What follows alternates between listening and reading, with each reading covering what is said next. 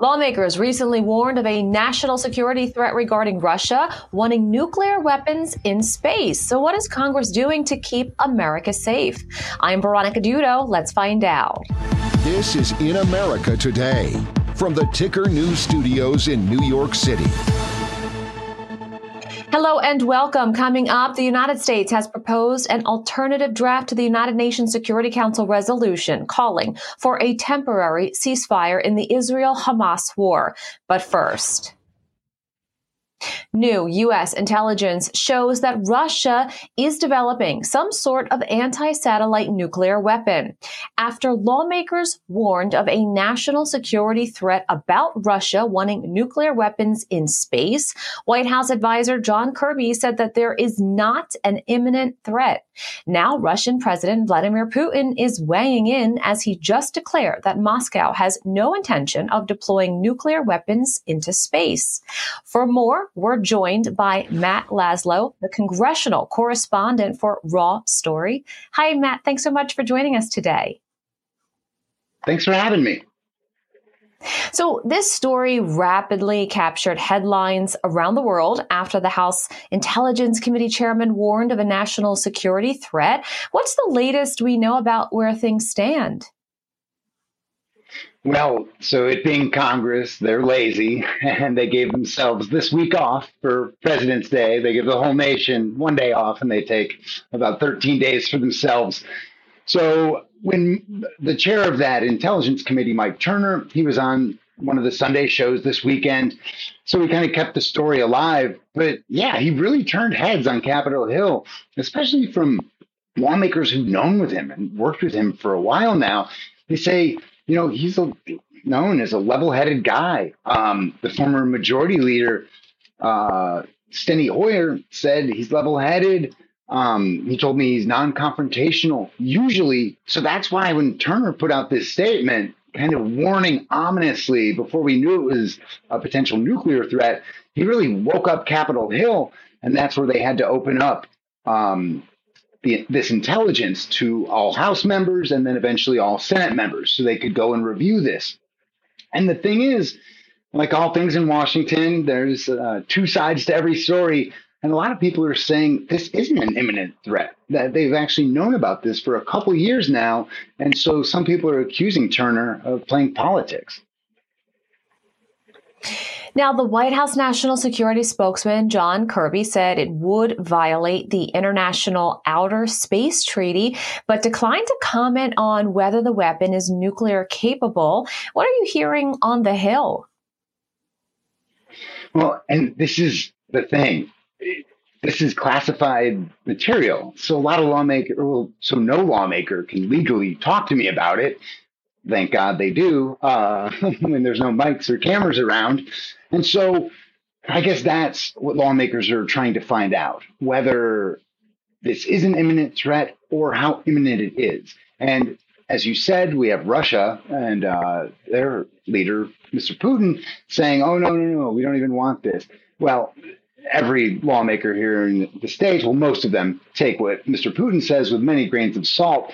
And so folks are trying to figure out exactly what their capabilities are and what their intentions are. And it seems like, according to the current U.S. intelligence, it seems that Russia wants these capabilities to be able to attack, Pentagon satellites, even, our tech satellites that keep our economy afloat.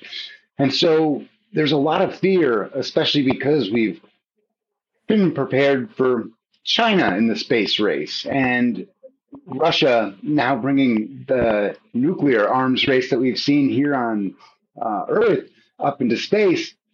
And it's really freaking lawmakers out, in part because it's freaking a lot of their constituents out, which is why now there's kind of bipartisan agreement that everyone's coming out to the mics and talking and saying, hey, there's no imminent threat. But Turner and his camp say it's good that at least the American public now knows a little bit about this. And they say that they were able to apply pressure on the White House. And they say that now they trust that the White House is taking this seriously. Whereas if you talk to Democrats, they say this wasn't an imminent threat and the White House was already taking it seriously, just not talking about it in public. So as you mentioned, it's definitely shrouded in secrecy. Of course, it is a presidential election year. But right now, just putting a potential nuclear capability aside for a moment, the White House confirmed last week that Russia has obtained a troubling anti-satellite weapon capability, although such a weapon is not operational yet. Do you think this might be something that Congress will focus its attention on when they return from their break? And this is the interesting thing right now.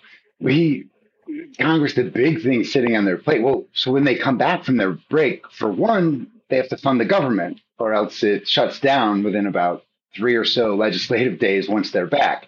So that's going to be a big thing on their plate, one that they've put off now for months and months.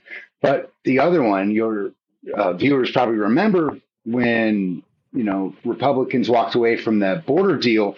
Well, that border deal was seen as key to this broader package to give funding to our allies, Israel, Taiwan, but then also Ukraine.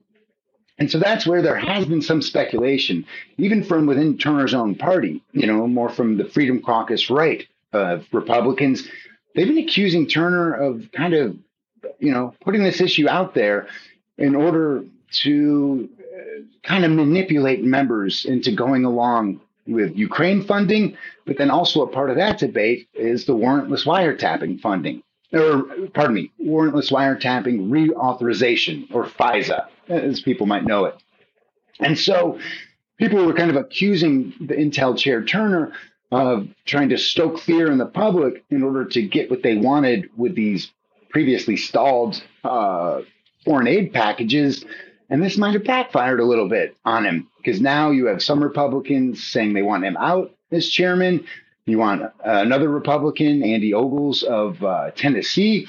He says that he wants a formal investigation. He wants Speaker Johnson to do a formal investigation into Turner.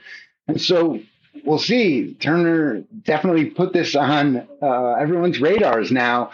But we'll see with, as you said, it being an election year, but then also with all these big issues of keeping the government funded, whether this Congress is even able to vote affirmatively and help our allies. There's big issues hanging over this Congress, including 2024 politics. Matt Laslo, Congressional Correspondent with Raw Story. Thanks so much for joining us today. Thanks for having me. The United States has proposed an alternative draft to the United Nations Security Council resolution calling for a temporary ceasefire in the Israel-Hamas war. The U.S. put forward the text after a request was made for the Council to vote on its draft resolution.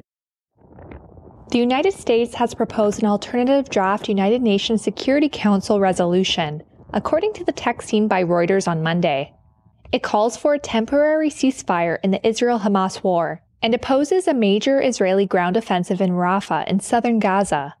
Washington has been averse to the word ceasefire in any UN action on the Israel-Hamas war. However, the U.S. draft text echoes language that President Joe Biden said he used last week in conversations with Israel's Prime Minister Benjamin Netanyahu. Israel plans to storm Rafah, where more than 1 million Palestinians are sheltering, prompting international concern. It was not immediately clear if or when the draft resolution would be put to a vote. The U.S. put forward the text after Algeria requested the Council vote Tuesday on its draft resolution. Algeria is demanding an immediate humanitarian ceasefire in the Israel-Hamas war. U.S. Ambassador to the UN, Linda Thomas-Greenfield, quickly signaled that it would be vetoed and said the initial draft resolution could jeopardize, quote, sensitive negotiations on hostages. A resolution needs at least 9 votes in favor and no vetoes by the United States, France, Britain, Russia, or China to be adopted. WikiLeaks founder Julian Assange began what could be his last chance to stop his extradition from Britain to the United States.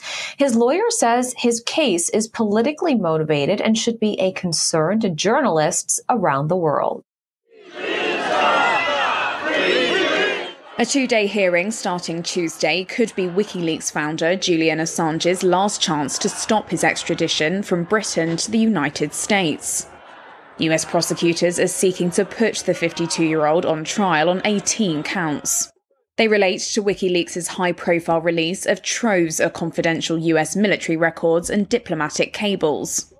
Speaking outside the court in front of a crowd demanding his release, his wife Stella said his case was politically motivated. There is no possibility of a fair trial if Julian is extradited to the United States. He should never be extradited to the United States. He would never be safe. The United States plotted to murder my husband. He is being accused of journalism.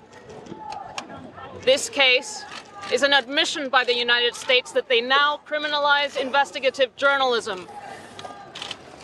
It's an attack on all journalists all over the world. It's an attack on the truth, and it's an attack on the public's right to know. Julian is a political prisoner, and his life is at risk. She also likened his case to that of Alexei Navalny, the Russian opposition activist who died in prison on Friday while serving a 3-decade sentence.